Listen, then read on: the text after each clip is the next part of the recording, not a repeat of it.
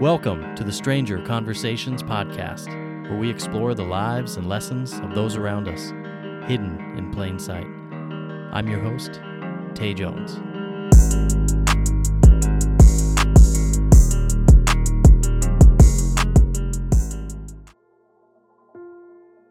Hello and welcome to episode 2 of the Stranger Conversations podcast. Guys, this is the first official episode of the show, and today we have our first official guest. Her name is Caitlin Toole, a veterinary nurse who has spent most of her adult life helping animals, working closely with tigers, lions, and giraffes. She's also a motorcycle enthusiast, a mother, and much more.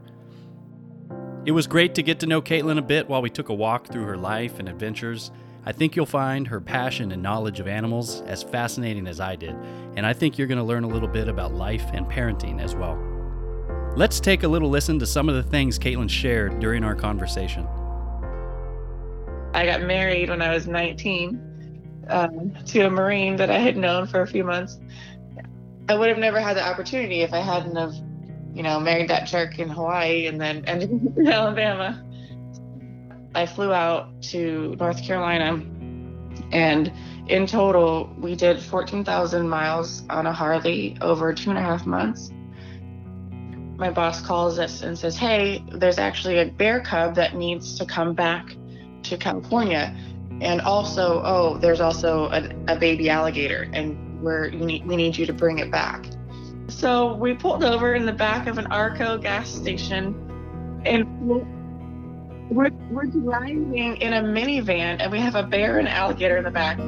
Like, this is ultimate Florida man adventure. I'm like, well, I don't know if it's a boy or a girl. How do we know what to name it? So we Googled how to sex an alligator. How do you tell if an alligator is a boy or a girl? We as zookeepers are generally better with animals than people, so we're bad at communicating what is really going on to the public. So I don't blame the public really for hating us. It does not pay well. I will always struggle financially. You always respect that they are always wild. They doesn't matter how much you feed them, doesn't matter how much time you spend with them. You can't love the wild out of them. That's what Mrs. Carol Baskin doesn't quite know. An animal will never lie to you. An animal will never deceive you or double back or make what you see is what you get. And so being able to focus, I think, and take in the moment and not be, impatient and frustrated about the rest of what else is going on, I think that definitely is something that's helped with my parenting.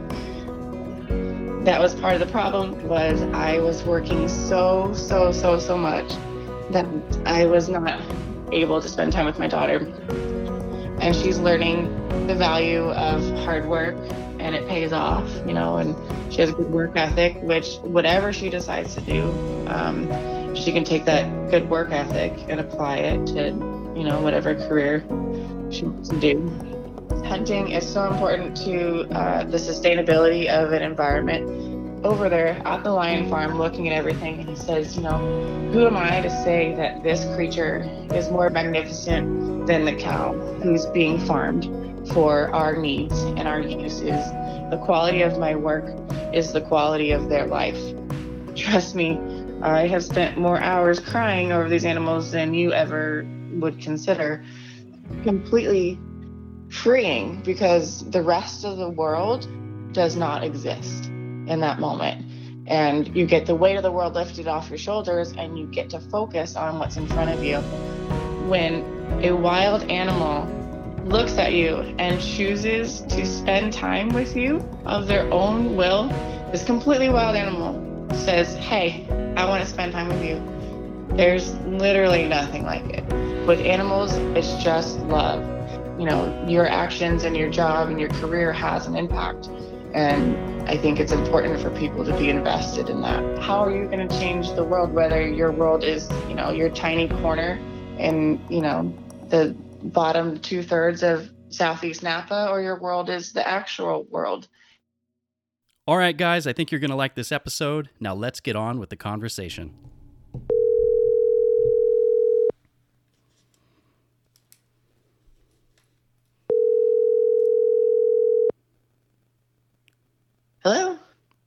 Hi, is this Caitlin?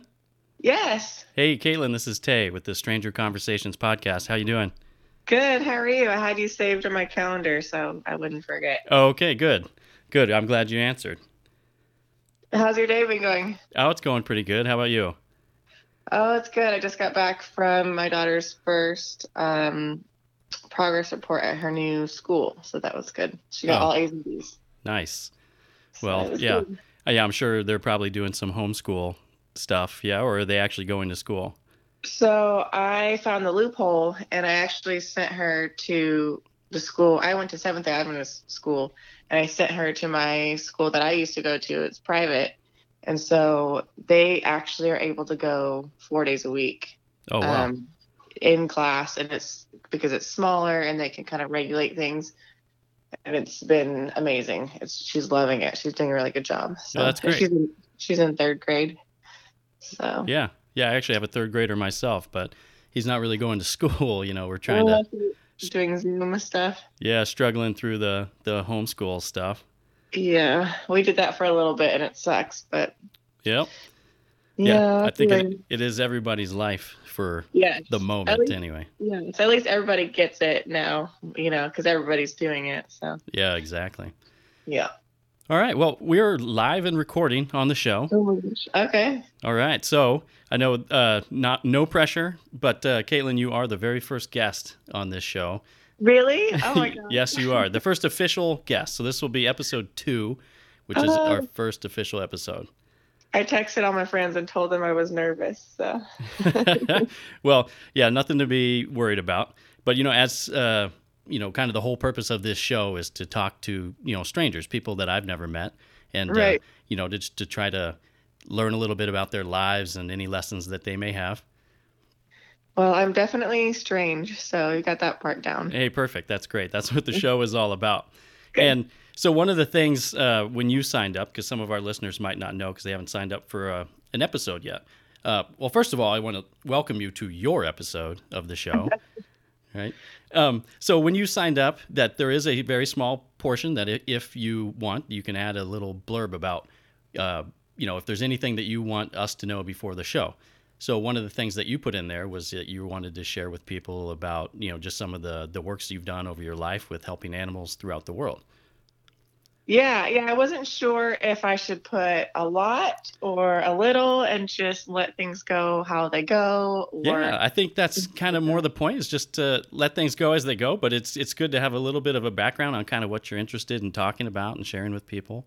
So we will get to that, I promise. But I would like to get to know Caitlin a little bit. So why don't you tell us a little bit about yourself? Oh, gosh. Okay. So how I found out about you was through my friend Samantha from the gym. You're related to her somehow. So here in Napa. So I grew up in Napa. Like I said earlier, I grew up super religious, Seventh-day Adventist. Like, we didn't eat meat, didn't go. Oh, really? We were not allowed to dance or wear jewelry or anything like that. So that was very footloose. Yes, it was very footloose. And even in Napa, so some people don't know the history of Napa, that there was no dancing allowed in the bars in Napa for several years. Really? And then there's a bar in Napa, Henry's, that's now closed, that they actually had a sign up that was from back when it literally was illegal to dance in bars in Napa. Wow. So Napa really is like the footloose town, randomly. That's funny. Yeah, I never knew that. I'd spent some time there myself when I was younger, but I was not aware of that fact. Now you know. Yeah. So I grew up here and just, I don't know, regular childhood. And then I found a life hack and went to college in Hawaii, and studied animal science out there. And there's a scholarship that makes it so that I pretty much paid the same as I would have for in-state tuition for California. Okay. So I went out there and went to school. It was terrifying, hard to focus, all of that. And part of the fun part of my crazy life is I got married when I was 19. Okay. To a Marine that I had known for a few months.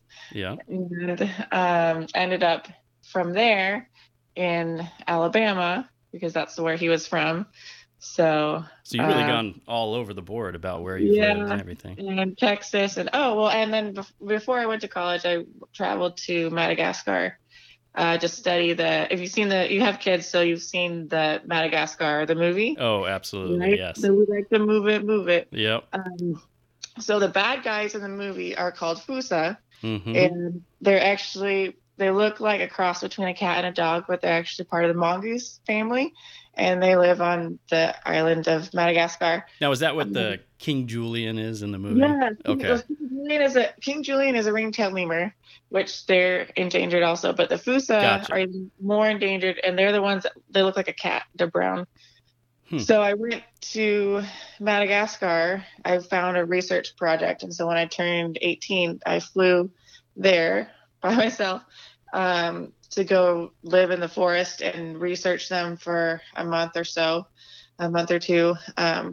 And I did not realize it at the time that Madagascar is as far away as you can get from Northern California and still be on planet Earth.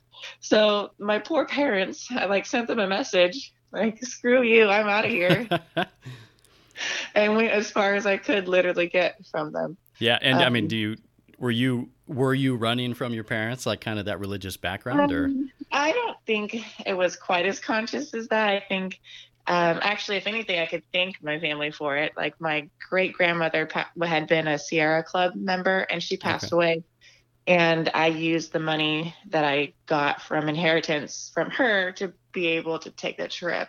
Wow. And even like my mom super supported me being a crazy animal person. So, I don't think it was quite that, but I think I was definitely ready to expand my horizons a little bit. Yeah. So you went, when you said it was hard to focus back in Hawaii, which I can only imagine. It's funny because I've been to basically every state in the United States except for Hawaii.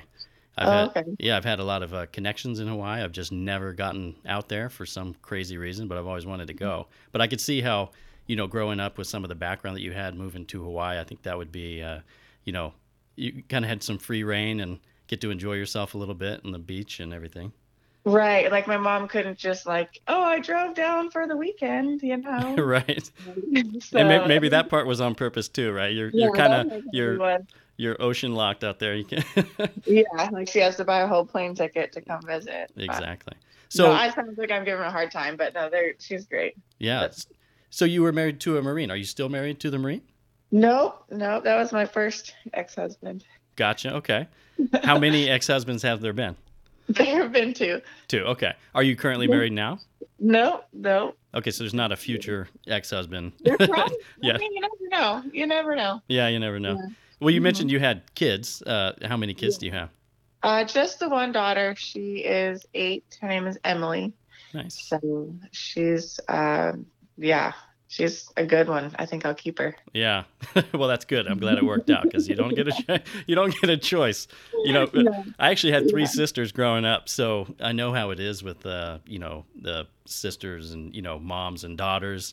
That 12 to 18 mark is a little bit sketchy, but if it's anything like my family, as soon as that 18th birthday comes around, they move out of the house, they'll be your best friend.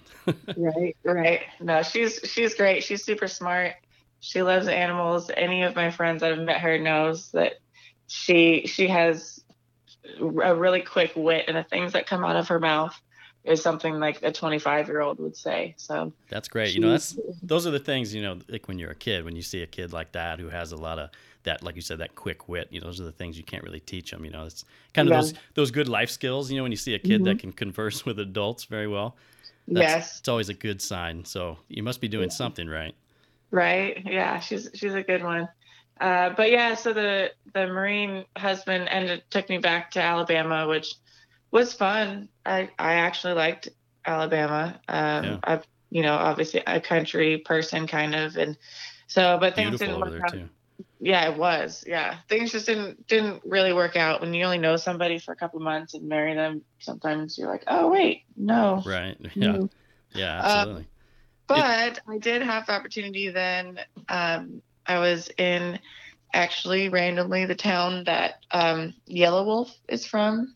And who's whatever rapper guy. Oh, I And was like, I've heard that name before, but I'm yeah, not sure who that was. yeah, Okay. he's from Gadsden, Alabama, and that's where I was living, which is the middle of nowhere. Yeah.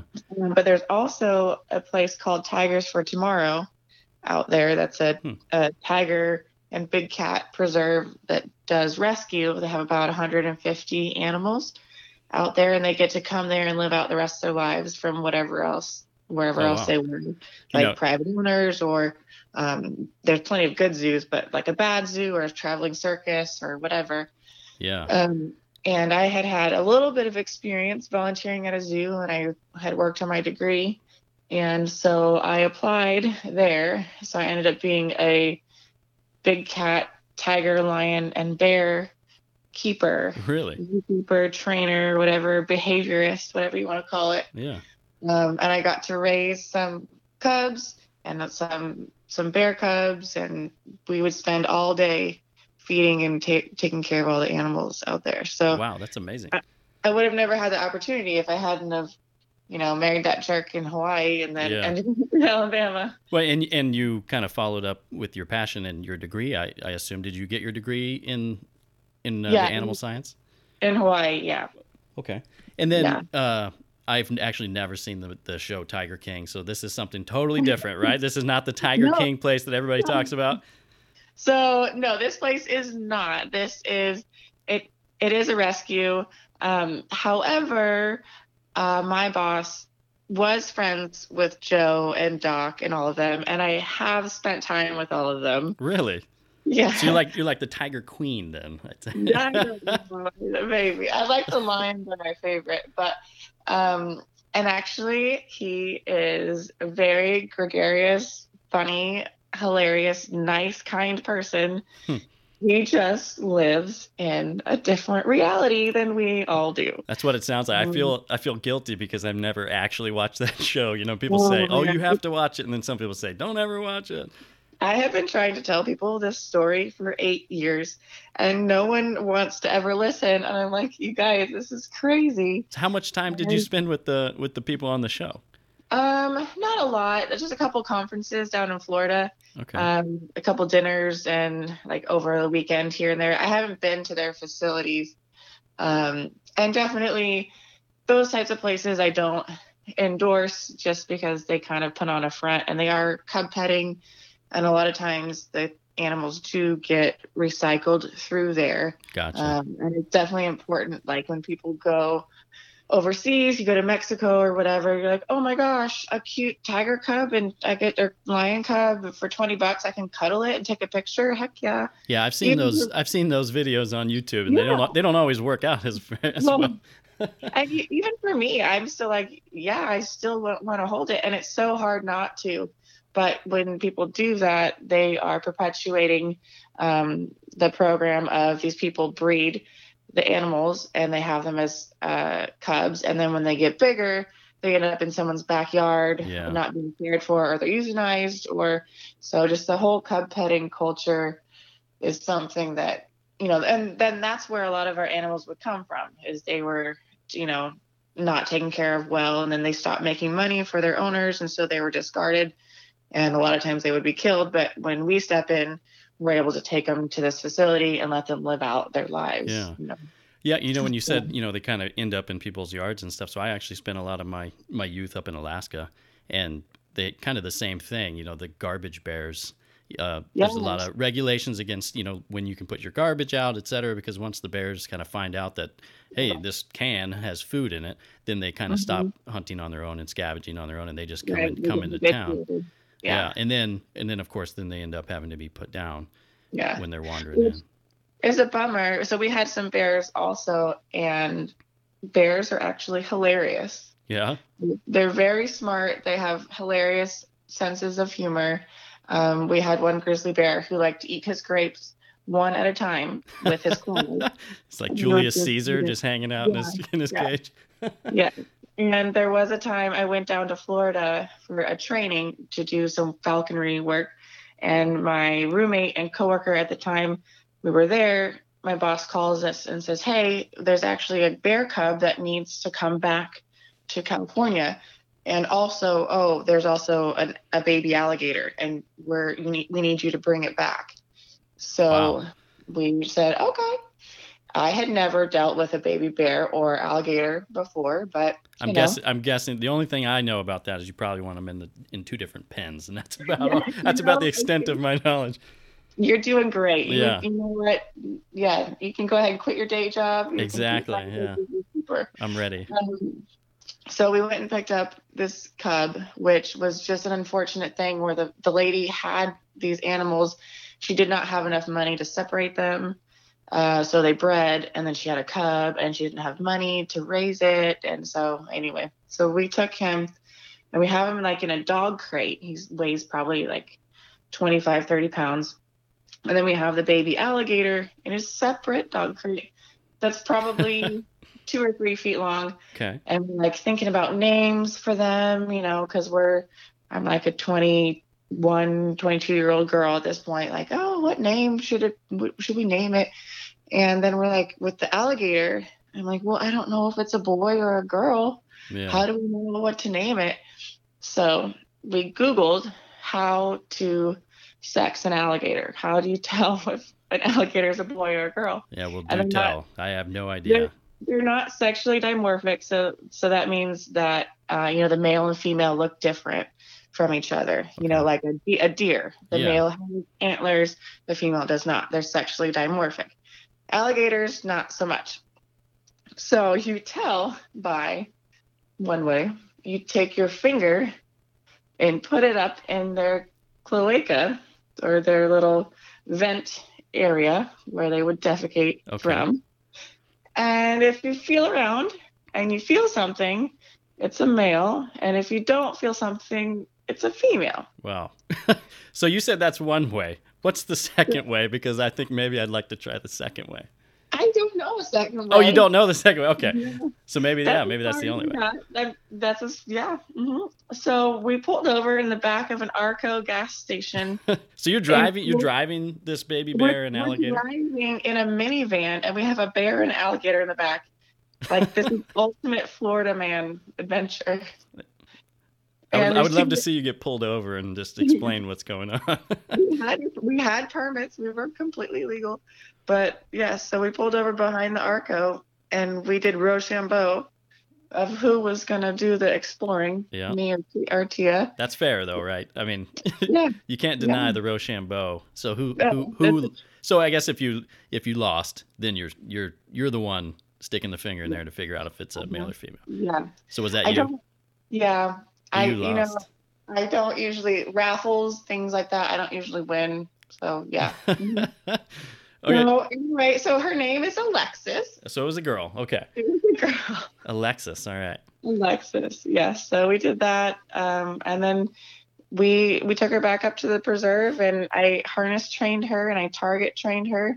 So she was able to be an ambassador for the kids and people coming to visit, and they could see her out and walking and moving instead of, most of the time you go to see an alligator somewhere and you're like, is that a log or is that exactly, it? Exactly, or they're all just hiding and you never see them.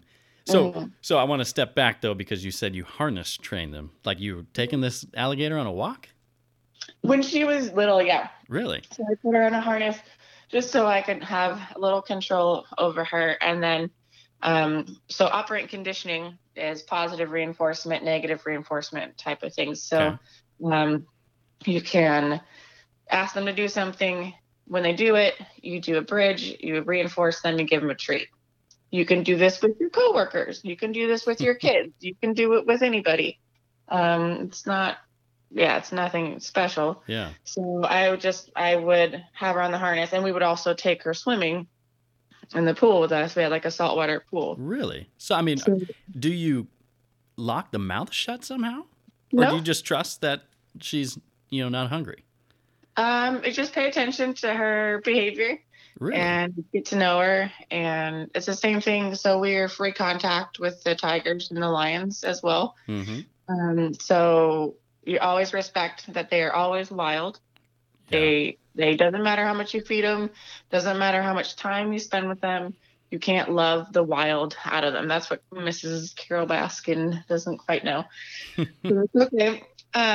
So that's how we're able to interact with them is, yes, we do have the relationship, but always trust that they're always wild. And you always have a backup watching the animal, like, oh, hey, just so you know, so-and-so flicked his tail just now. Yeah. Oh, he's licking his lips. Oh, he moved his ear funny, or he's distracted, or there's something scary going on over here. So kind of the same with most animals or even people. You're just reading the body language and Yeah. you're just reading the room. Yeah, reading the room. Yes. So just listening to what they have to say, and if they're not having a good day, not pushing it, just being like, okay, I will see you tomorrow. Yeah. And so you also mentioned something besides the harness training. You said target training. What exactly is that? So you can do that with any animal. I did it also with giraffes up at Safari West. So you have something, a tennis ball at the end of a stick is a lot of times what people use. And the animal is just habituated to, when I touch that, I get a treat. So you can use that for a million different things. You can use it to move an animal from place to place. When I did it with the giraffes, I taught them to come forward, and then they would hold their nose to it and keep their nose still. And then we habituated them to actually having their blood drawn voluntarily. So they could leave at any time, but they chose to stay and get their treats instead. Really? So we were able to do some different blood testing things. Actually, we could bank their blood and do stem cells, create stem cells from it, and bank the stem cells so that we can use it across the nation with other zoos and aquariums that have these animals. And like if there's a critical baby or something, then we're like, oh yeah, we've got blood for you. We've got stem cells we can treat, and we share it kind of as a whole group. Yeah, interesting. I never thought about that. Like, I mean, we have blood banks and those types of things, so that's kind of that same thing for the animal world as well. Yeah. So we've got this whole underground zookeeper world going on. Yeah. What did you name the bear? I haven't found that. So there were already two young bears named Basil and Sage. They were black bears that were at Tigers for Tomorrow. So we named this one Pepper. Okay. So Pepper, Basil, and Sage. Wow. Get the theme, the spice theme. Yeah, definitely. Yes. That's great. Yeah. And where were you taking both of these animals? So from Florida, where was the end goal? Florida back to Alabama. Oh, back to Alabama. Okay. They were being rescued. Yeah. Gotcha. They just needed new homes. Yeah. So. And how long does an alligator live? I mean, it seems like they could live forever. They're like dinosaurs. Yeah, right. I'm not sure how long they live. So Alexis is probably still alive. I mean, what year was that? Oh, absolutely. That was probably 10 years ago. I mean, they probably 50, 60. Yeah. That's total guess. I actually really don't know much about reptiles, but I do know they have incredible antibodies in their blood, and they're able to fight off infection really well. Like if they lose a leg or something in a fight in that nasty water that they live in a lot of times, they're able to fight off the infection. And some people are studying their blood to figure out those antibodies and use that in human medicine. Wow, interesting. But I don't know how old they go. Yeah. So. Yeah, it's almost like a parrot, where you have to like will it to your children if you had it as a pet. Yeah. They just live forever. Yeah. Well, and again, important for people to not be like, let's get an alligator in the pet trade, because like you just said, you're going to be dealing with it for a long time. Yeah. So. Well, besides having to stop on the side of the road and sexing an alligator, how did the rest of that trip go? The rest was okay. It wasn't too long of a drive. We did have to stop occasionally. Pepper was being bottle fed, so we had to figure out how to do that. So every couple hours we had to stop, and we found out that when he gets finished with he would eat 2 bottles at a time, and they're specially formulated carnivore milk diet. Well, actually omnivore. When he's finished with his first bottle, if you don't get the second bottle into his mouth fast enough, he will bite the crap out of his arm. Really? So we learned that. So that was good to know. Did you have to like stop on the side of the road and let them go to the bathroom, like with a little harness, or the people passing you guys just looking like, what the heck is going on? No, that would be a little risky. So they just had their crates, and they had enough room to move around. And it was only about a 7 or 8 hour ride. So yeah, it was okay. So yeah, interesting. Mm-hmm. Wow, you said something else in there about doing some work with falcons, doing some falconry, and that has always fascinated me. I mean, it's such an interesting sport, that these people do with these birds. Yeah, that I kind of touched on that a little. I didn't learn much about it. It's funny, I have a bunch of tattoos, and I always say I hate birds, and they freak me out, and I can never tell what they're thinking, and they just make me nervous. Yeah. But I have 3 separate bird tattoos on my body. And so people who know me, they're like, you say you hate birds, but you have them all over you. Yeah, I have kind of a weird thing with birds too, but I just don't like it when their wings are in and they kind of are walking around with no arms. That kind of freaks me out a little bit. But I'm okay once they open their arms, or when their wings spread a little bit. I like arms. That's good. Yeah. Yeah. And a while ago, you said you ended up in Texas as well. Was that dealing with animals, or was that just traveling? That's hard. That was on the way to, before we ended up back in Alabama. When my ex first got out of the military, he did underwater welding school, and then we were in Texas for a minute. And I worked at a vet clinic there, and it was fun. I like Texas, but and it wasn't for very long that we were there. So go ahead. Oh no, that's all. Oh. That's all there is about Texas. I turned 21 in Texas. They didn't even ID me that day, and it was a bummer. Yeah, all that work for nothing, right? Yeah, right. Yeah. You had mentioned too, your mom was okay when you went to school, because that was kind of your passion. You loved animals, and you also mentioned about your daughter really loves animals. So that was kind of your thing as a kid. You've just always been interested in animals, and yeah. I guess that's true. People ask me all the time how I ended up in this career, and I didn't grow up in the country or anything. We lived in the suburbs, but my mom let me take horseback riding lessons when I was a kid from a very young age, and we had a lot of dogs. We just kind of, I don't know, I guess. So yeah, the horses were a big part of it, and I showed horses for a long time. I was that weird kid in school, the one the one that always has like a horse binder, a horse binder, like everything is horses. Yeah. And then when I was in high school, I did go to that private school, but I took some classes at Vintage at the public school, and I took farm classes where I was able to raise a pig. And so I did that for a couple of years and learned a lot of stuff out there. And that's actually when I took it to the auction fair thing. You take letters to people to say, hey, come buy my pig at auction. This is why I'm a good student and I've worked so hard and this. And I took one. My mom's an ER nurse, and so she knows all the first responders in town. And so I took one letter to the fire department, and I took one letter to the police department, and let them each know that I had done that. So then they came to the auction ready to throw down against each other. Oh, nice. That was a good tactic. And so my dad even failed also. So there you go. So then they just bid each other up, and it got like, I sold this pig for like $2,500. Wow. And then was able to buy my first car. So that's amazing.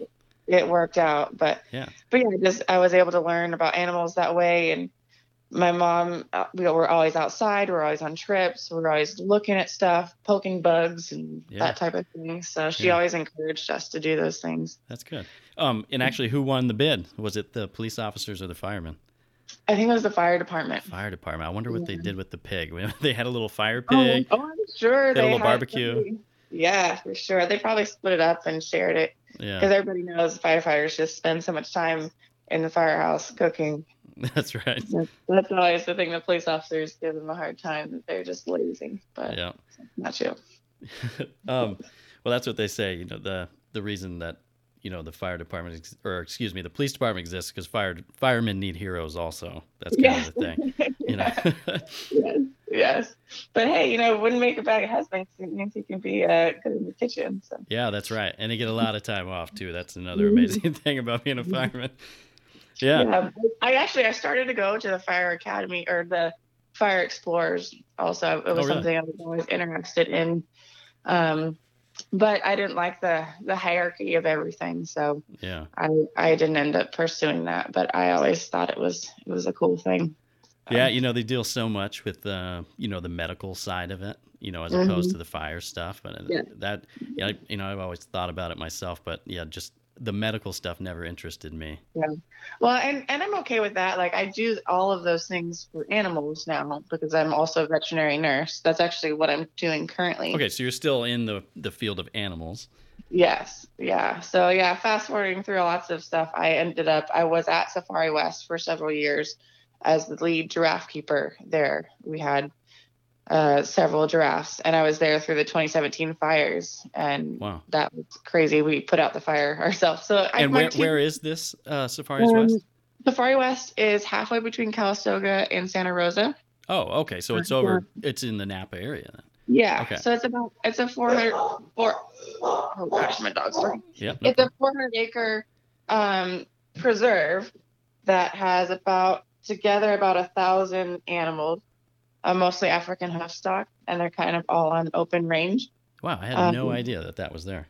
It's like heaven on earth. It's really, really an amazing, special place.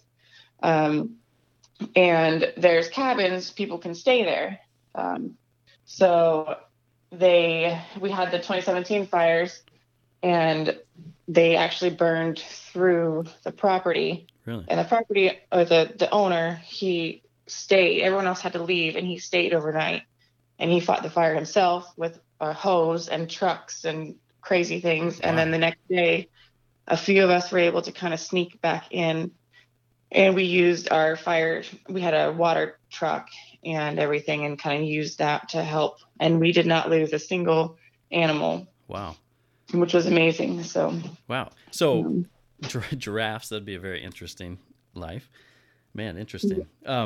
One of the things, or excuse me, not one of the things, but you talk about the Safari West. I didn't even know that was there. Is that like a privately funded adventure?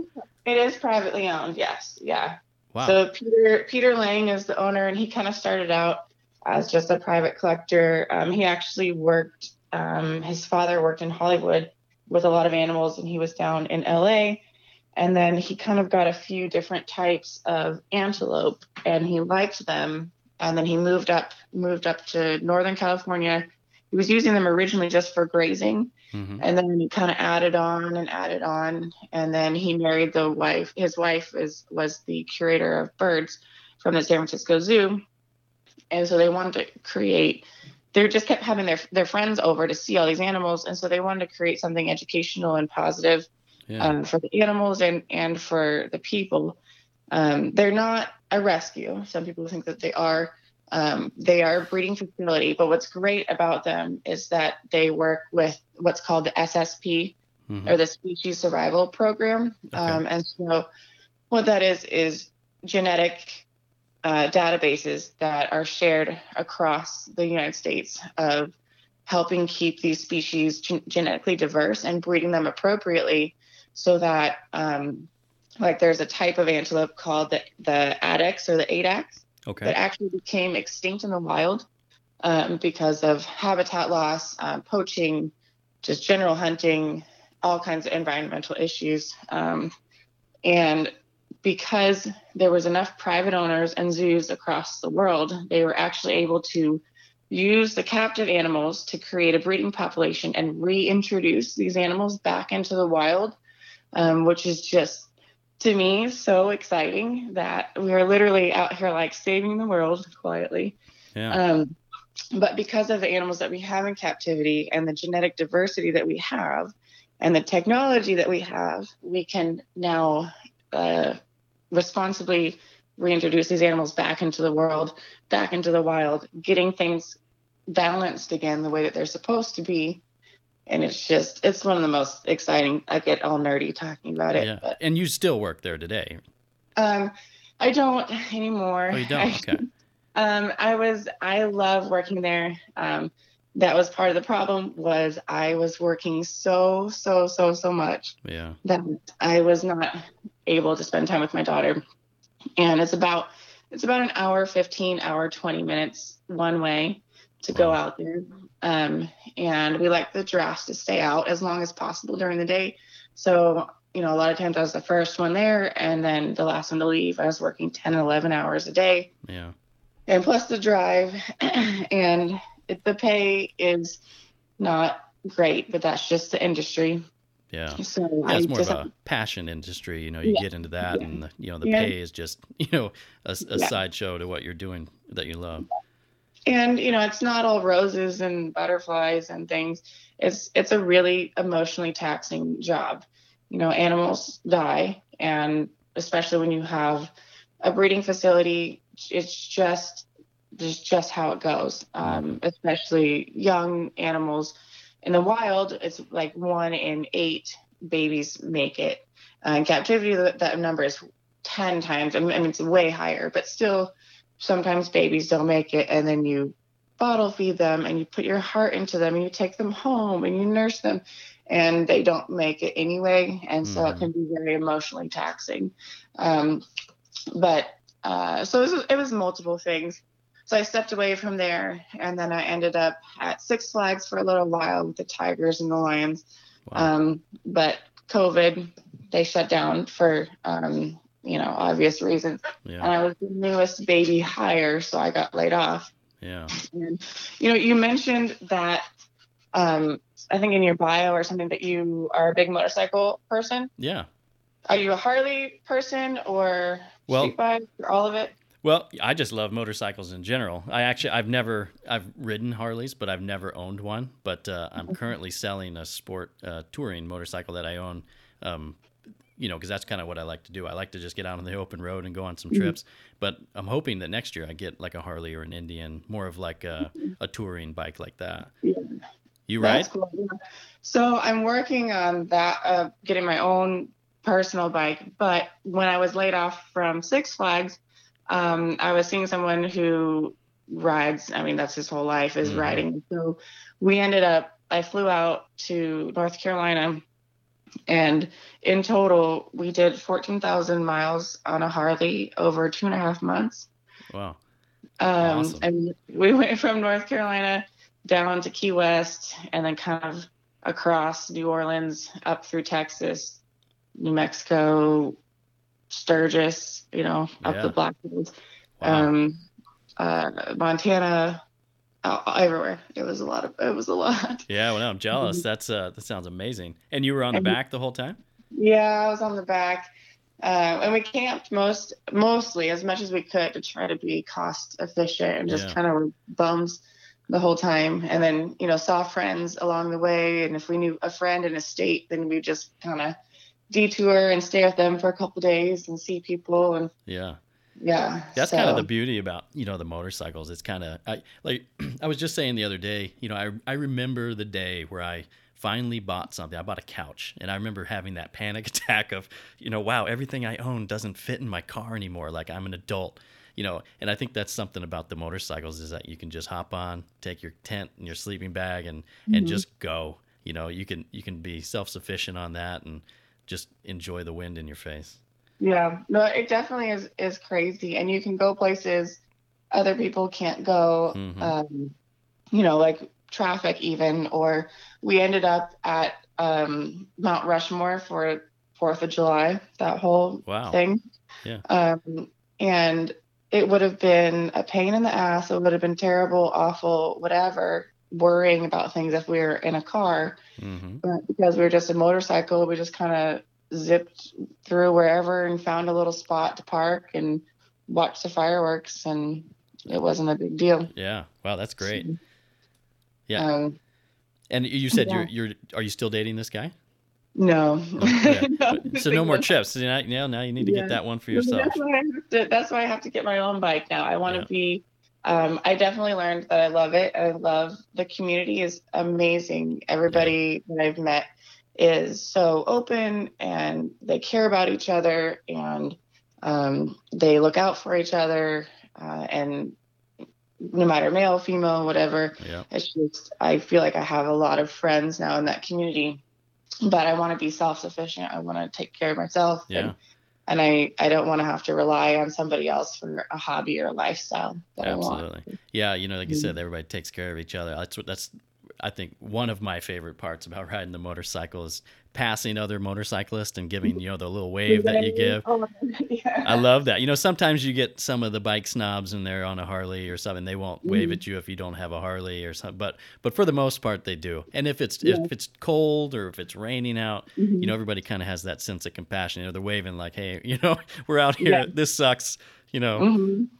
Well, in Texas, you get that when you have a truck. You get the hand. Your hands are on the wheel, and you get the one finger wave. Yeah, it's like kind of like the Jeep wave too. I see you. Yeah. Well, that's great. Well, you definitely have to get a motorcycle of your own. I'm in the market. So excellent. Unemployment finally came through. So. So I wanted to touch on something earlier with you growing up Seventh-day Adventist, and you said you don't eat meat. Are you still a vegetarian? No, I definitely eat meat now. Over time, like in high school, I slowly started like easing into it. Yeah. I don't really remember how or what or why, but I would eat chicken, and then I started eating hamburgers, and then you were hooked because hamburgers are amazing. And then like seafood and stuff, I still was really weird about for a long time. But then when I went to Hawaii, I really ate sushi a lot. And then now it's like whatever. I think there's a place in town called La Taberna that they have like Spanish tapas and like those small plates. And the other day I went in there and had like squid a la plancha and crispy pig ears and so you're adventurous. You're an adventurous eater. Yeah, like lamb tartare or something. Like now it's whatever. It's free game. I'll try anything. If I don't like it, okay. Yeah, and I was also curious. Growing up such an animal lover and being in the field with animals. What is your take on hunting? Are you for hunting or against hunting? It's so important. Hunting is so important to the sustainability of an environment. If we didn't hunt deer, they would overpopulate. The predators are not prepared to have that many deer because they don't. There's not room to have that many predators right now for where they're at. So the deer would overpopulate. They would be sick. They would starve to death. They would get even more diseases. It's really, really, really important to the ecology of an area for hunting. It needs to be regulated. It needs to be done correctly. It needs to be done in season. But I am all about it and it's harvesting, and as long as somebody uses what they take, I think it's valuable. Yeah. I hate seeing poachers or, people who shoot bears for their bile duct or whatever, and that's it. That's disappointing. But I have a hero. His name's Kevin Richardson. He's like my modern day Steve Irwin. He does a lot of work with lions in Africa. Yeah. And he said something one day, actually, I think it was in his book I was reading. There are lion farms in Africa. There's something called canned hunting, where there's farms that grow lions for Americans to come over and shoot. Yeah. And these animals are in a fenced-in area, which, isn't really fair. So that's a little bit different. But they're grown to be these big, beautiful animals, and then they're quote unquote harvested. And, he's all about saving lions and all of that. But he's over there at the lion farm looking at everything, and he says, who am I to say that this creature is more magnificent than the cow who's being farmed? for our needs and our uses. Just because a cow is not majestic looking, does its life matter any more or any less than this lion? Just because when I look at it, I feel a certain way. Yeah. So he went over there with a completely different mindset, but being over there and being a part of that, he's now introspectively kind of changing the way he thinks. No, I mean, I think he was just having. I mean, he's from South Africa. He lives there and has his own preserve, but I think he was just trying to make a point of seeing it from that point of view. But on the other hand, these animals are not being raised humanely, so that's kind of the sticking point of it. But he was just kind of taking it in concept of, who are we to say which animal is deserving of our adoration, but one or the other, just because we have placed a certain value on it. Yeah. So that was kind of interesting, but yeah, I can definitely see that thought, and I can see, the other point, like you said, the sticking point. As long as they're being, raised humanely, I guess, and treated fairly. Yes, which is hard to regulate, and it's probably not going to happen because of these people are just wanting to make money. Right. So. Yeah, and I've a lot of people in my family hunt and everything, but I was never into it. My dad has an identical twin brother, and his twin and all of their kids, they were really big into it, but my father was never really big into hunting, so I never got into it. But it is something I've always wanted to do. I mean, I really enjoy the outdoors and being outside, but one of the things that have really stopped me is that my wife, she's really picky about like her meats and everything, and I think she really likes the clinical version of the meat wrapped in cellophane at the store, even though nice with that paper package. I think it's better, to get out there, actually hunt for your food, harvest your own food, and feed your family and use everything.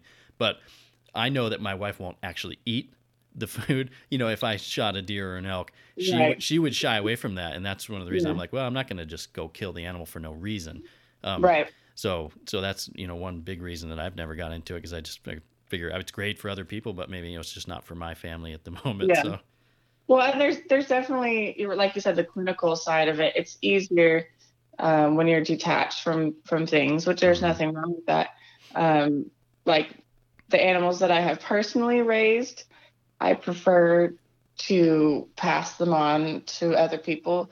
I don't mind doing the processing. I can process them myself, but the actual eating of them, I prefer to send them to other people from like animals that I know personally. Yeah, right. Yeah. So you never give your food a name, I guess, Yeah. No, I mean, and it's hard, and I've had to euthanize plenty of animals in the moment, and it's one of those things I take it as, it's a part of my responsibility, and if I can do it well, then that's better. Yeah. And one of our biggest, like, many of my friends that are in the industry, it's not my quote at all, but what we like to say is, the quality of my work is the quality of their life, Yeah. So no, that's beautiful. Yeah. I get to go home at the end of the day. But this, how I clean their pen, how I feed them, how I medicate them, how I observe them, how we give enrichment all the time to make their lives better, to stimulate natural behaviors, to make sure that all their needs are met in every single way. At the end of the day, though, I go home and they are there. That's their entire life. And then I come back from the world and that's where they're at. So I take that very personally in making sure that their life is full and fulfilled, and that they get everything that they need, their needs are met. So it's just, and including death, and making sure that if they were to decline or be ill or be sick, or if something were to happen, that I make sure that is given to them properly, and that they get the respect that they deserve in that way too, whether they're a food animal or, in a zoo or whatever it is. So. Yeah. Well, that's a great outlook on it. And, you definitely put a lot of time into it. And it sounds like you kind of got out of that, to kind of take care of the most important animal in your life, your daughter, right? Yeah. Yeah. And I could see, with all the work that you've done over the years and everything, I think that at least in me, just listening to you talk, do you think that that's kind of helped you become a better parent? Yeah, I think, I'm able to be empathetic of her. I never wanted to, like, never planned to have kids, it's just kind of something that happened. Mhm. And that's a whole nother side story. But, They always are, right? but, and so I was like, holy shit, how, I don't even like kids, Yeah. and I still see that, but I like mine and I'm figuring it out. Like today we had our parent teacher conference and it was great. And I'm like, okay, we're doing good. This is good. Everything's okay. Okay, Yeah. we'll just keep doing what we're doing. So, I mean, I I would say yes. I think it gives us my animal things. It gives me patience, and even so, something when I'm working with my animals, you have to be in the moment. You can't be thinking about the fight you had with your boyfriend, this morning before you got in the car. You can't be thinking about being hungry or, my leg hurts or I can't, I don't want to go to the dentist after work today or whatever. You Yeah. have to be like, I'm sitting here staring down a giraffe, asking it to move, please. And Yeah.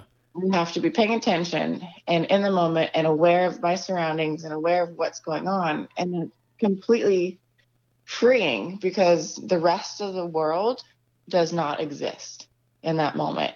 And you get the weight of the world lifted off your shoulders and you get to focus on what's in front of you. Yeah. And I think everybody should find something that does that for them. Riding a motorcycle is another one. You must pay attention. You Yeah. cannot be wandering and worrying about things. You have to be in the moment. Mm-hmm. So I think I've been able to do that with my daughter, when she's having a complete meltdown or she's telling me a funny story or whatever it is, I'm able to Or the see her. same funny story 10 times in a row. Yeah. Yeah.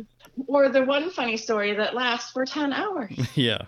And you're like, yes, wow, okay, yeah, yeah. Yeah. And so being able to focus, I think, and take in the moment and not be, impatient and frustrated about the rest of what else is going on. I think that definitely is something that's helped with my parenting. Yeah. And it sounds like you've picked up a lot of life lessons through your work with animals. I mean, is this something, have you ever regretted it, or is this something that you wouldn't change for the world? I would never do anything else. I don't know what else I would do because I've literally only ever worked with animals, and I feel like I owe it to them, because not to make myself sound important or anything, but it's something I'm very good at, and Yeah. I'm realizing that other people just aren't. And so I feel like I would be taking away from them if I chose to do something else, that would be very selfish of me. Mm-hmm. But then I get the dichotomy of sometimes I feel very selfish because I enjoy this so much and it does not pay well. I will always struggle financially. That's just part of it. And it's like I'm on Zookeeper groups on Facebook. That's just a running joke. Like the things that we do and the conditions we work in and the pay that we get is just laughable. Yeah. But at the end of the day, when a wild animal looks at you and chooses to spend time with you of their own will, this completely wild animal says, hey, I want to spend time with you.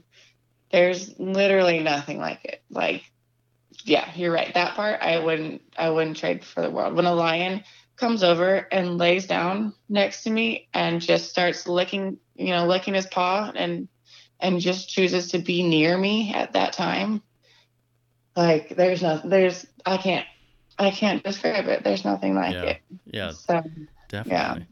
Yeah. And I feel lucky that I can give these opportunities to my daughter also. She's been around crazy stuff already. She got to come to Safari West with me plenty of times, and she's learning the value of hard work, and it pays off, and she Mm-hmm. has a good work ethic, which whatever she decides to do, she can take that good work ethic and apply it to, whatever career Yeah, she wants to do. I think that's one of the most important things for kids to learn. Which is sad. In today's world, that is something I feel like is lacking in a lot of kids.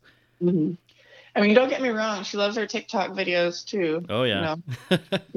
Maybe she's a great. I am not, because, well, again, back to the Seventh Day Adventist thing, we weren't allowed to dance. I am not a good dancer, but she's super athletic, and she has a natural rhythm about her. So That's great. who knows? Maybe that will be her bad paying career. That's her passion thing, and I will support her through that too. Yeah.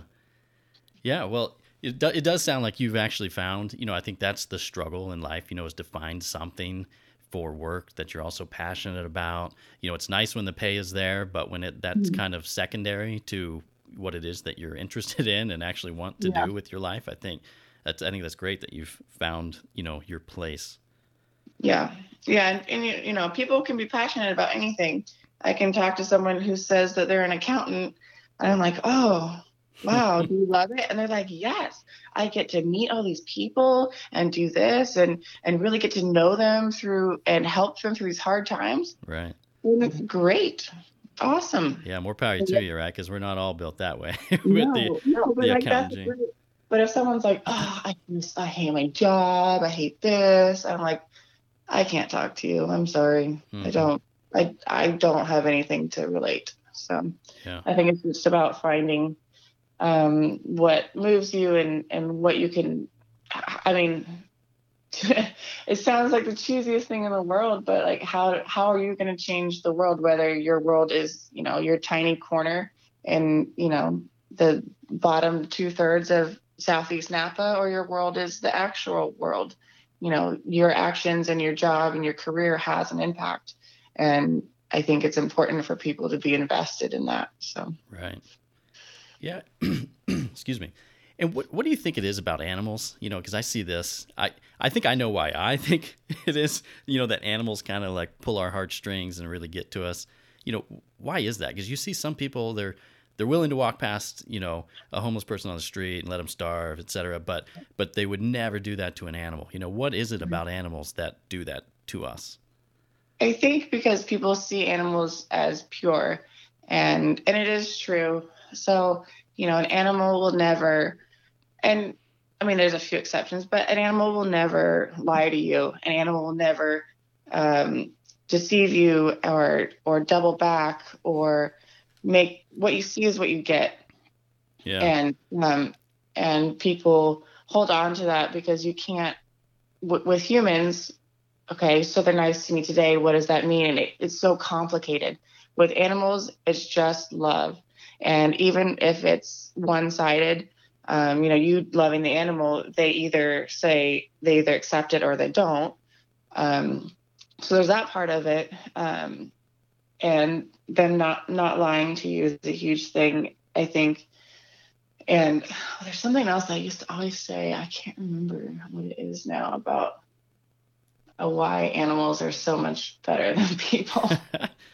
I'll think of it probably in the middle of the night. Yeah, well, I'll tell you, the thing that I had in my brain about, why that is about animals was kind of very similar to the same thing. They're just always real. There's nothing fake about them. If they don't want to talk to you or whatever, they just wander off, Yeah. But again, when they do want to spend time with you, like you said, with the lion laying down and, licking their paw, just choosing to spend time with you, I think, I love the realness of them. And one of the things that I most admire, I have 3 dogs. One of them is a little Chihuahua, and she's like my little baby, my little princess. But it's kind of nice. They don't talk.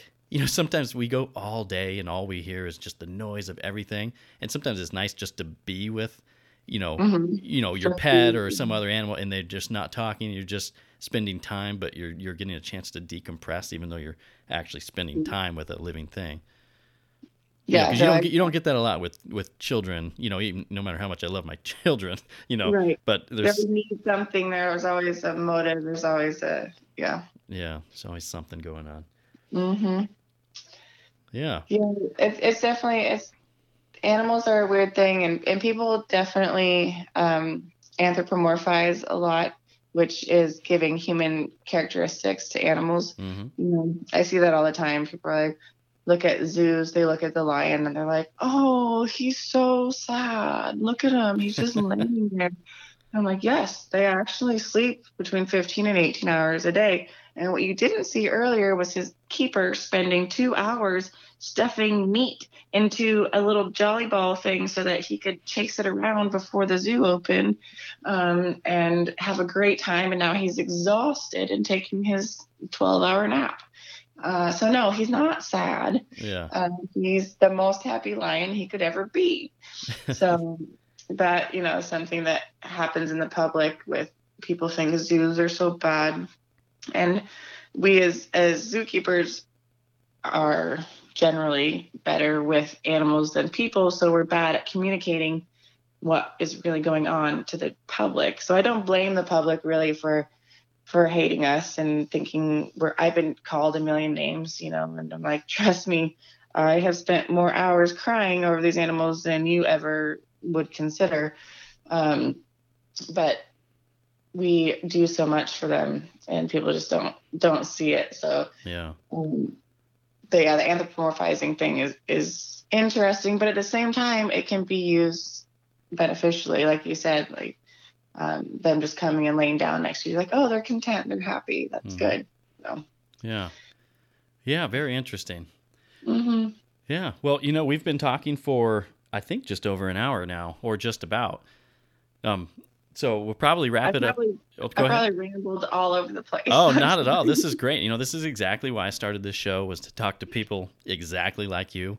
We don't hear this that often. It's great to talk to someone who's actually spent a lot of time in a field and to be able to pull out some of those life lessons that are learned through, random things that, complete strangers do in their life. That's exactly why I started the show, and why, and kind of why I'm really passionate about, just getting to know people. And I really appreciate your time today. And it's great that you're no longer a stranger. And I really hope that everything works out for you. And I hope you get your motorcycle and you have many, many adventures in your life. Yeah. I think, motorcycles and lions and tigers and bears. Oh my. Yeah, exactly. Yeah. Awesome. Thank you so much. It was good to talk to you. Yeah, Caitlin, you too. Have a good night. Okay. All right, thanks. Bye. Okay. Bye. And there you have it, folks. Caitlin Toole. I hope you enjoyed this episode of the Stranger Conversations podcast. Don't forget to hit subscribe so you don't miss out on the conversation. And don't forget, you'll find extra content on all of our social media and our YouTube channel as well. I'll link to all of those in the show notes. Please like, follow, share, and subscribe to this podcast so we can continue to share the lives and lessons of those around us, hidden in plain sight. That's all for today, but stay tuned for the conversation.